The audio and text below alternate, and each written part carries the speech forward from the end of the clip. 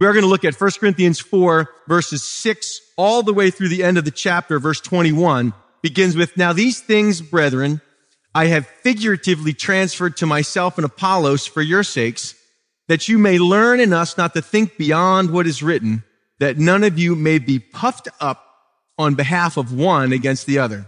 For who makes you differ from another? And what do you have that you did not receive? Now, if you did indeed receive it, why do you boast as if you had not received it?" As I read this passage, and not just what I just read, but what was to come, I could not help but think and picture teenage or youthful pride and rebellion. Now, again, I'm thankful for so many of the youth that we have here that are so godly and pursuing the Lord. But I remembered back to my teenage years. Do you remember back to your teenage years? Were you one of those kind of teenagers? I have a picture in an album at home that my parents love to show me whenever I visit. It never gets old to them.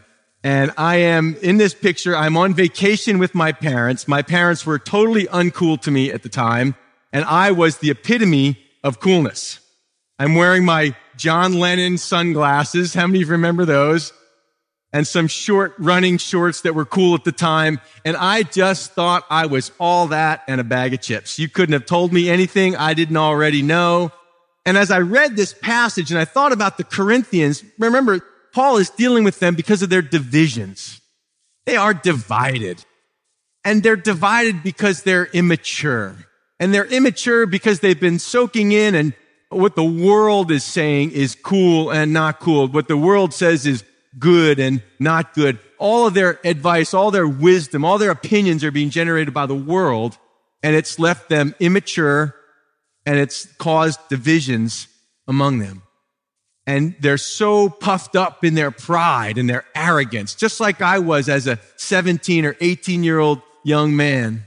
Thought I knew it all, and I stood there in this picture with a scowl on my face because I was with my parents camping, and I was just full of a self-inflated ego.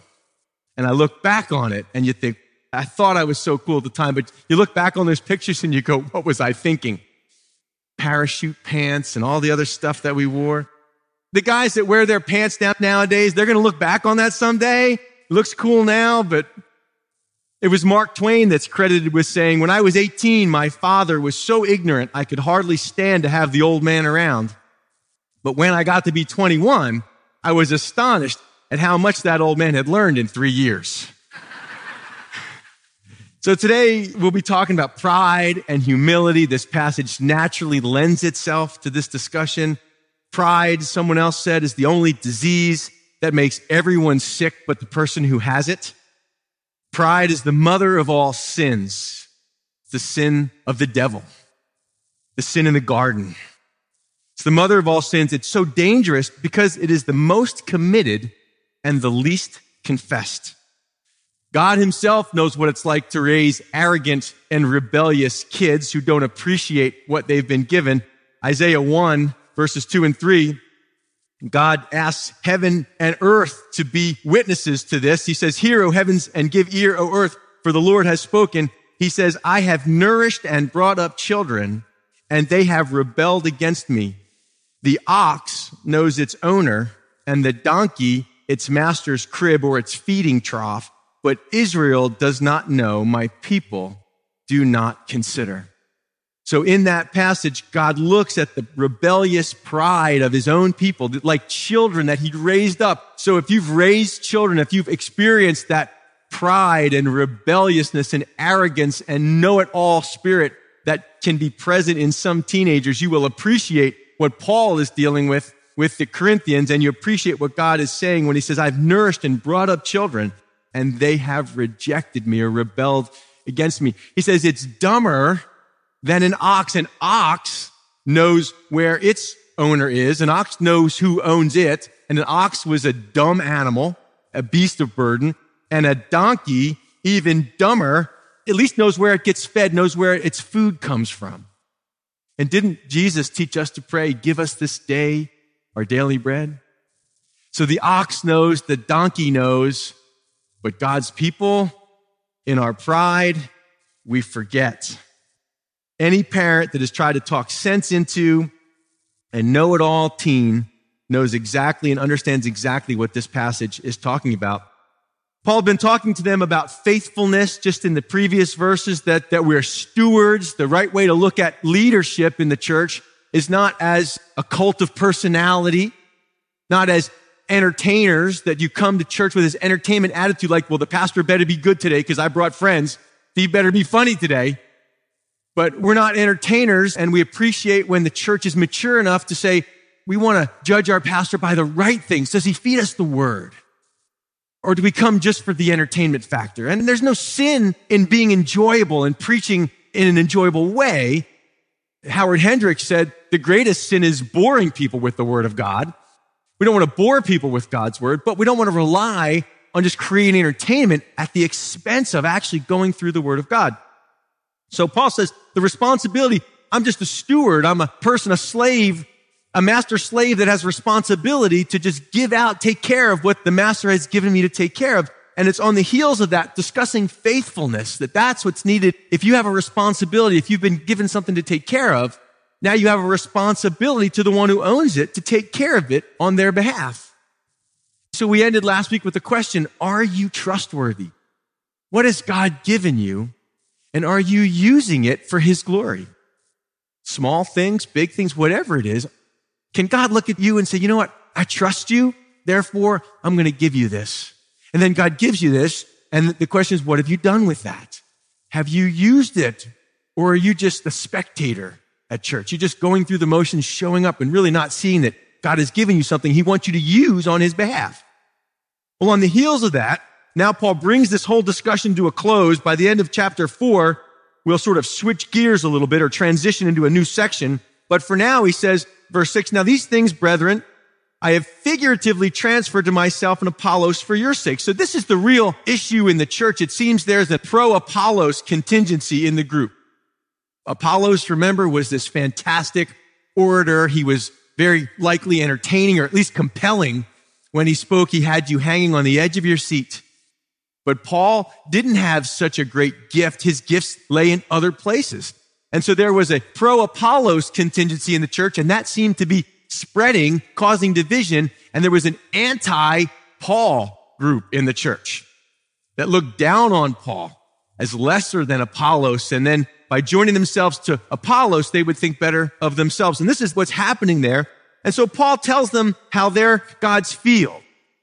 Apollos and Paul, they're just co-laborers working on behalf of God, and how they're God's house, the temple of God. And Paul's a builder and Apollos is a builder, but you are the temple. And he goes on through these pictures, stewardship and all of these things. And he says, now I talked about these things. I applied them to us so you could see our humility, so you could understand us right, so you can understand yourselves right as well.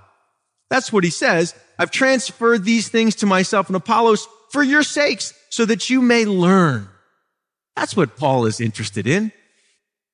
Like rebellious or self-willed teenagers full of pride, he's trying to deal with that. He says, I'm trying to teach you so that you can learn in us, applying it to himself first. A good teacher always applies the word to him or herself first. I'm applying it to me first, Paul says, and to Apollos, so that you can learn not to think beyond what is written. What is written where? Well, we don't exactly know for sure, but one could certainly say beyond what Paul has written to the church, that you wouldn't think yourself more than a servant or more than a steward or more than a co-laborer. You're not the one who lays the foundation. Paul said Paul laid the foundation. You can't lay any other foundation.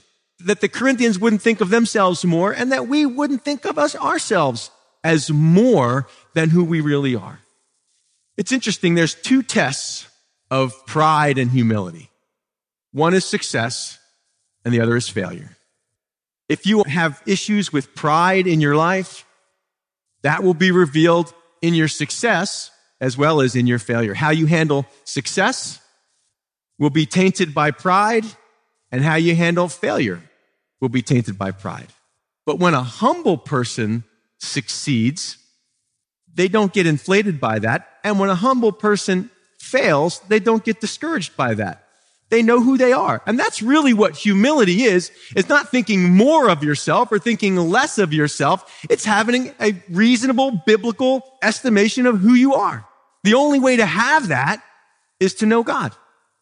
So that's why Paul is going through these things for the Corinthians, that they would learn not to think beyond what is written, not just what Paul wrote to them, but in the whole of the Bible. In the whole of the Bible, we see the glory of God and the humility of man all the way through the Bible.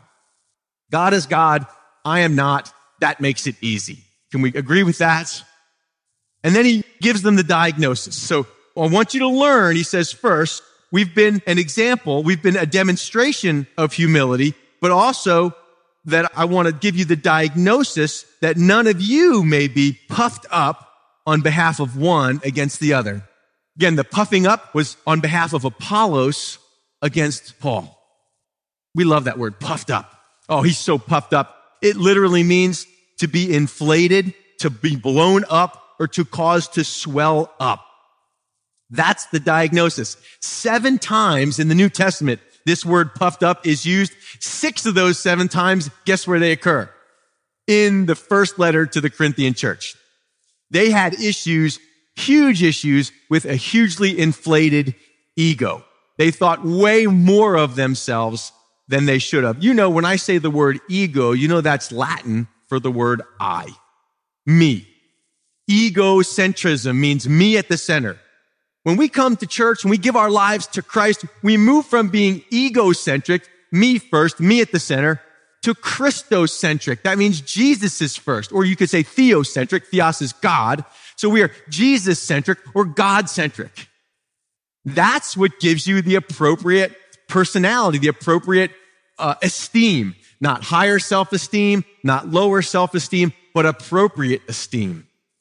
You see, we have it backwards in our culture. I've read this twice just in the last week. G.K. Chesterton wrote about it in his book, Orthodoxy, and then Os Guinness in his book, The Call.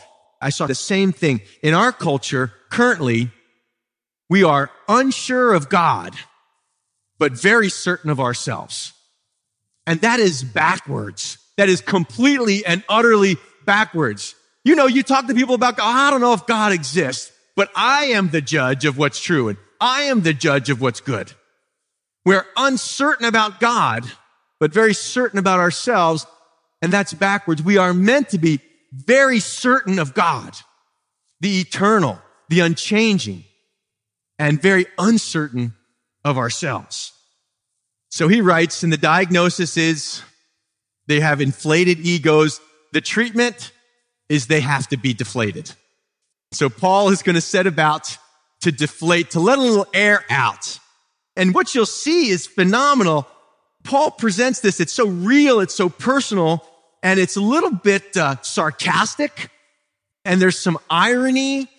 Watch as we go through. It's pretty fantastic. So he gives them 3 questions to help deflate their overinflated egos. The questions involve who, what, and why. Now watch what happens. Verse 7 says, for who makes you differ from another, and what do you have that you did not receive? And now if you did indeed receive it, why do you boast as if you had not received it? Those are great questions to develop humility. If you can answer those questions with a biblical perspective, you will cultivate humility in your life. But if you don't know God, verse 7, who makes you different from another? It's me. It's my hard work. I wanted it more. I worked harder. And there's no problem with hard work. God is all about hard work. But you got to have a starting place. So who makes you different from another? Notice this. Differences are to be expected. Differences are good. God never meant for us to be clones. He would have created us as such. So notice the problem in the Corinthian church, the problem in our church, the problem in our day is not that people are different. The problem is that people think that they're different because of all of their hard work. Can I ask you a question? Did you choose what family to be born into? Did you choose what country to be born into? Did you choose your athletic ability? Did you choose your genetic structure? Did you choose your IQ? You didn't choose any of that stuff. Some of these things, you guys know, I love athletics. I love cycling. And you do some research on the pro and elite cyclists, guys like Lance Armstrong, aside from the chemical help that he had. Some of you guys may remember a guy named Greg LeMond. These guys, they have what's called a VO2 max. That's their ability for their body to use oxygen. That's set from the time you're born. And these guys are like off the charts high. That's how you can become an elite aerobic athlete, because you're born with a basic ability to do it. Whether it's basketball or mathematics or music, yes, you can improve some, but there are some of you, I've heard you sing all the voice lessons in the world, ain't going to help you.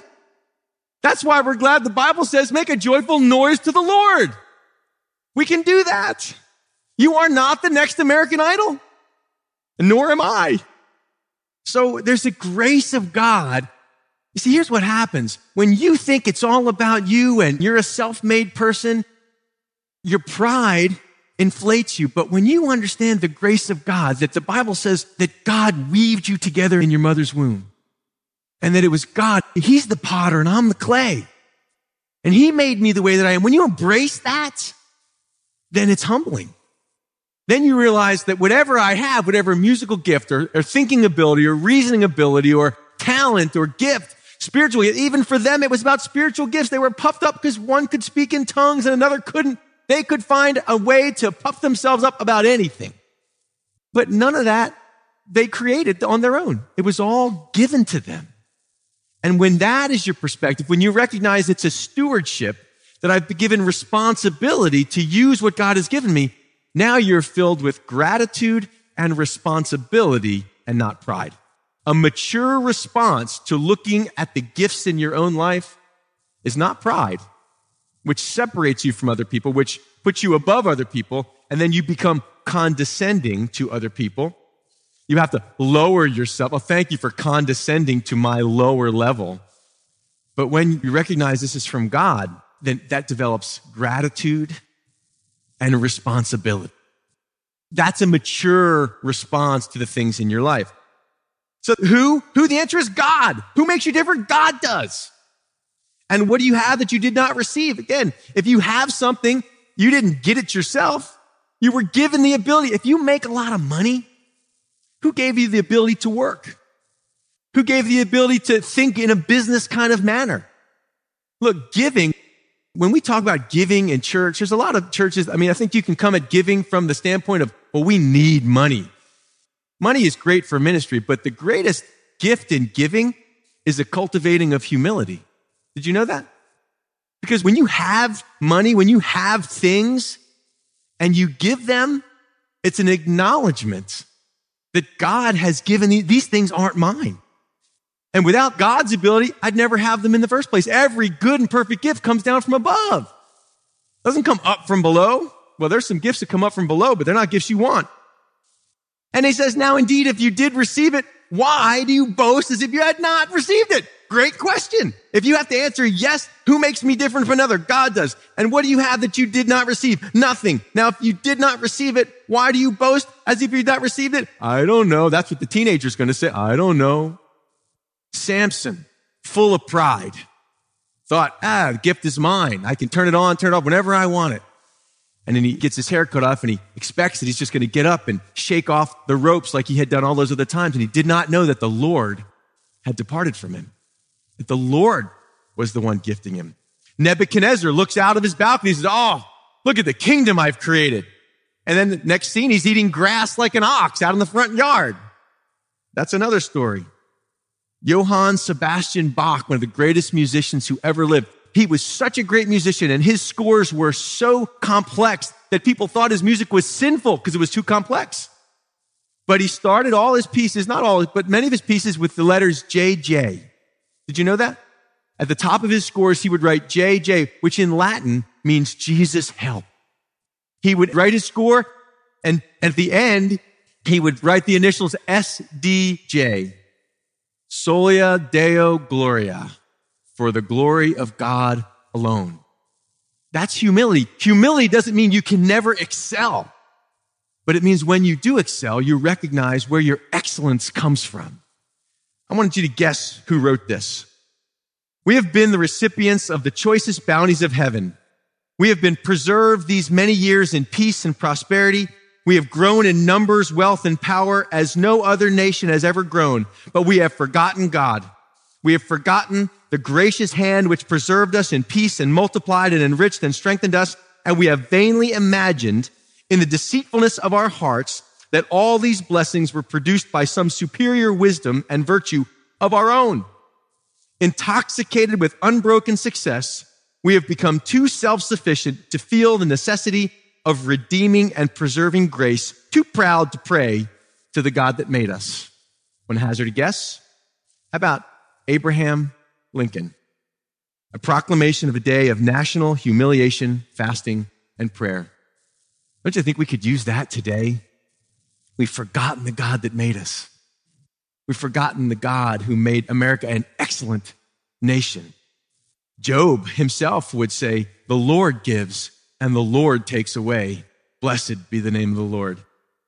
So he goes on to say in verse 8 to the Corinthians, now he starts this contrast and pointing out from their perspective, he says, you are already full, glutted or satiated or crammed full. You are already rich or affluent. You have reigned as kings without us. And indeed, I could wish you did reign that we also might reign with you. So Paul looks at them in this contrast to himself. Notice the words already and without us. That's what you're meant to see in this little section. They're already reigning as kings. They're already living it up as if the kingdom of God had been fully realized. They'd already arrived, that there was nothing else to attain. Just glide on home, and now the celebration begins. They were so enamored with their own wealth. See, they were wealthy, but they were really poor. They thought they were full. Do you see the irony Paul is using? But they were really empty. They thought they were wise and mature, but they were really foolish and immature. How easy it is to make a false examination of our own lives. We see that in the Bible over and over again. You think that you're seeing well and that you're doing well and that life is good, but you're really poor, blind, and naked. It's so easy to be self-deceived. The heart is deceptive and wicked. So he says to them, it's like you guys are already reigning as kings. You're sitting in the judgment seat like kings. You're already doling out judgment like you've arrived in the kingdom. We talk about the kingdom of God. Is the kingdom of God now or later? Now? Later. How about both? Don't we read in Philippians that Jesus humbled himself? He made himself of no reputation, took on human flesh, then became a servant, and then was crucified like a humiliated slave. And then we read also that God then has exalted him so that his name is above every other name, and that at his name, every knee will bow and every tongue will confess. Is that happening today? Is every knee bowing to Jesus? No, some knees are bowing, my knee, your knee bowing. Today, do we live in a world where there is perfect peace? Is Jesus on the throne today? And we live in a country, in a world where there's perfect peace? No. We have glimpses. Listen, the kingdom is now because Jesus is reigning in our hearts. The Spirit of God has been poured out. But we do not yet see the fulfillment of all of that. God's will is not being done on earth as it is in heaven today. Believe me, folks, if this is as good as it gets, if we're living in the kingdom now, then we got problems. There's much more to come. Someday every knee will bow. See, the irony that Paul is showing here is that they're reigning as kings because they're pleasing the world. If they were pleasing Jesus, the world would probably reject them. Why? Because the world rejected Jesus. Oh, it gets better. He says, verse 9, for I think that God has displayed us, the apostles, last, as men condemned to death. For we have been made a spectacle. That's the word where we get theater. We have been made a theater, a spectacle. Everybody's watching to both the world and angels and to men. So Paul makes a reference that they would have been familiar with, not so familiar to us, a triumphal victory parade. If you were a Roman Caesar and you went out conquering and you conquered more lands, you would bring the booty back with you. You would come back, you'd have a parade, all your military, you would march through the city and the crowds would line and the crowds would cheer. Somewhat like one of the greatest battles that we experience on the face of the earth, that thing called the Super Bowl. And after the victory, there's a Super Bowl parade. I happen to be from Philadelphia. So I watched as the Super Bowl winning Eagles paraded through the city streets and everybody went crazy. Talk about the ultimate in pride, the ultimate in human performance and human achievement as we celebrate. And Paul says, well, I understand the parade. I understand the pride with the parade. The problem is you guys are out there leading the parade and cheering yourselves on for the victory you've had. But Paul says, I'm like one of the captives at the end. See, the conquering king at the end of the parade would be the booty, the people that were captured. They would be chained or brought in with ropes and led behind the parade, brought into the theater, to the arena, where they would be fed to the animals as entertainment, humiliated in front of everybody. So Paul says, it's wonderful you guys are reigning as kings. Wonderful you guys have arrived, but I'm more like one of these captives at the end. It's like the winning Super Bowl team bringing the losing team in on chains and parading them through the city. Do you see Paul making this comparison between their supposed pride in being worldly and immature and Paul and his humiliation? Because when you serve the Lord and when you stand for him, the world who embraces worldliness will reject godliness. And so Paul is just making this clear. And as they would come into the arena, those captives, whether they would fight each other or be fed to the animals, would turn to the Caesar and to the crowd and say, we who are about to die salute you. And that's what Paul says he's like. What a contrast, isn't it? What a contrast between the apostles. Remember, Paul doesn't just apply that to himself, but all the apostles, all those that are out serving the Lord, really serving the Lord, are dealing with that kind of treatment.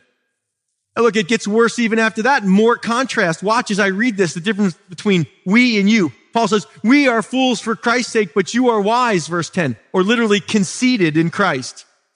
We are weak, but you are strong. You are distinguished, glorious, honorable, but we are dishonored. We are without honor. To the present hour, we both hunger and thirst, and we are poorly clothed and beaten, literally punched with a fist like a master punching his slave, and homeless. And we labor. That would have been dishonorable. High-class people, they didn't work with their hands in that culture. And we labor, working with our own hands. Paul was a tent maker. Being reviled, we bless. Being persecuted, we endure. Being defamed, we entreat. And some of this, no doubt, Paul is applying to himself and the Corinthians. The Corinthians were reviling him. The Corinthians were, in a sense, persecuting him and defaming him. And he's showing an appropriate response. You know, in a culture where pride exists, if you insult me, I'm insulting you back twice as fast, twice as hard, twice as dirty. If you slap me, I'm slapping you back twice as fast, twice as hard. This is where the whole gang mentality comes from. The pride of the gang. Hey, you took out one of ours, we're taking out 4 of yours. Oh yeah, you took out 4 of ours, we're taking out 10 of yours. It's all pride, arrogance, conceit. And so Paul is just showing we are fools for Christ's sake, because they were the only ones that were really wise. And there they are picturing themselves in the arena. We're fools for Christ's sake, but you're so conceited. I don't know about you, but as I read this, I got really convicted. I just thought of myself and our own church and my own life and how easy we have it and how easy it is just to show up and roll along. And I wonder how many people would be here if we met in a falling down shack and sat on hay bales. Really? We got a hard time if it rains. It's raining. I'm not going to church today. Why? It's raining. Makes me uncomfortable. We argue about temperature. We argue about, in our pride, we argue about the piddly little things. Because in a sense, we don't know, but what we're revealing is just our pride that we deserve better. When we were in the high school, when we're meeting in a public school, a lot of people didn't come. I'm not going to go to church that meets in a school. Why? I'm above that. I want to go to the nice facility. And look, listen carefully. There's not a problem having a nice facility, except the problem that our own success can be our own undoing. We pray, oh, Lord, bless me. And then he blesses us. We think we did it. And it blows everything out of the water. This is convicting to me. And I look around and go, what have we become? Where are we? Where am I personally? Am I willing to labor, to be reviled and still bless in return?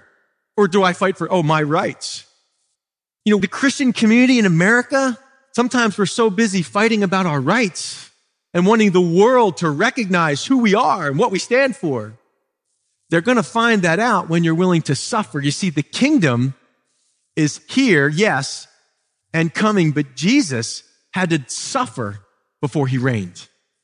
He had to have a no reputation before everyone would bow down to him and every knee would bow at his name.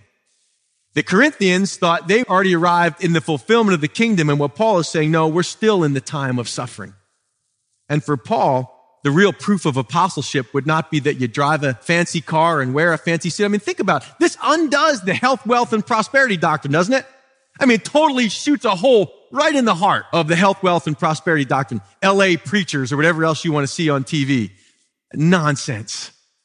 That the pastor deserves to wear a nice fancy suit and drive the nicest car. Not in Paul's world. Not in Jesus' world. Matter of fact, Alan Redpath, the commentator, said this. Here, Paul and I have parted company. Why? Because though deep down in my heart I can face you and say that to the best of my knowledge I want this life which glories not in the flesh but only in the Lord. And maybe you could say amen to that. There is something in all of us that wants both. See, Paul says we have been made as the filth of the world, the offscouring of all things until now.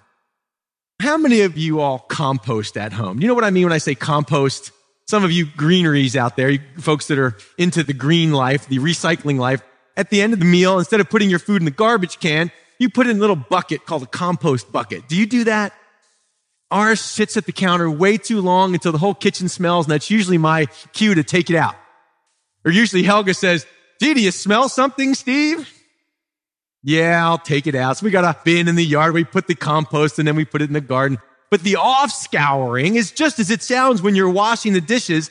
It's one thing to have a dirty dish, to be the dish that is dirty. Paul says we're lower than the dirty dish. We're the dirt that gets scraped off of the dish.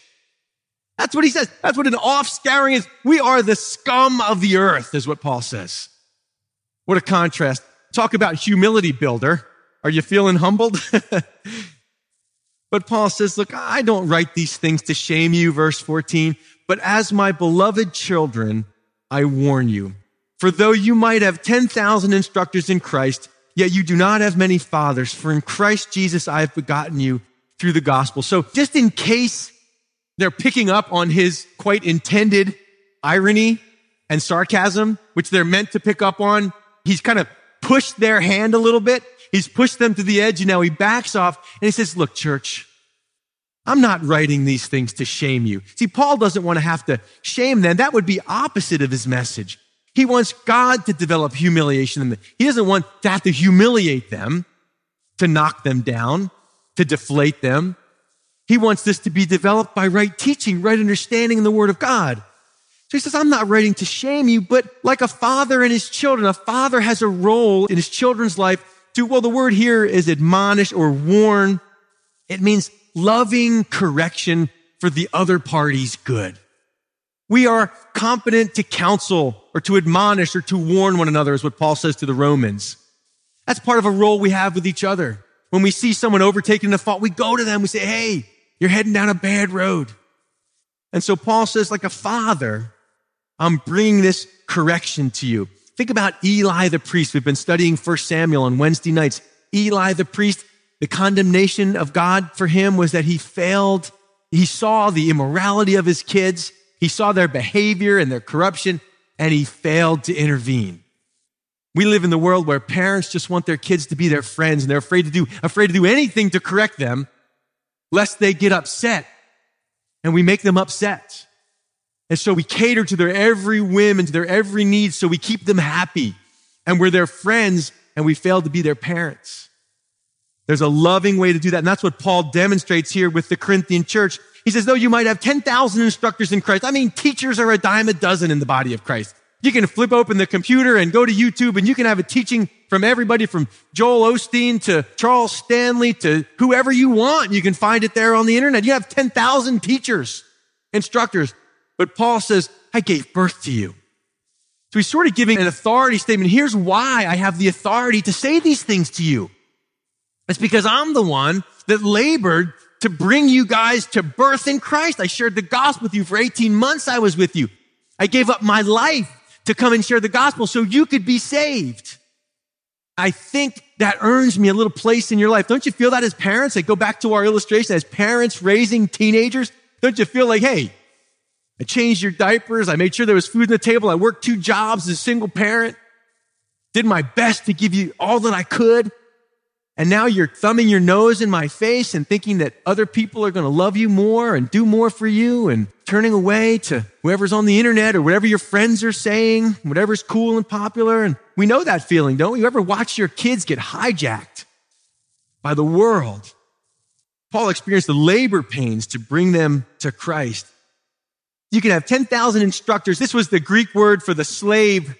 In education in those days was a little different.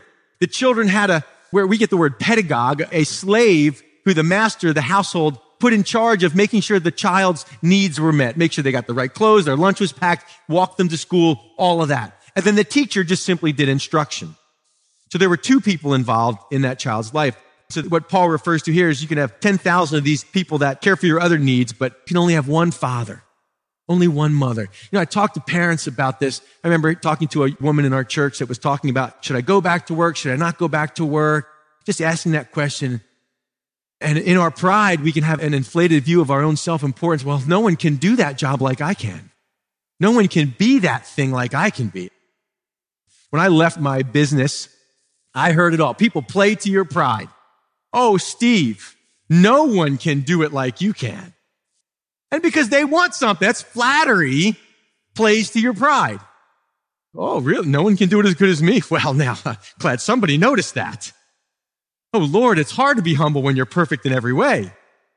You know the song. Each day I look in the mirror. I can't wait to look in the mirror because I get better looking each day.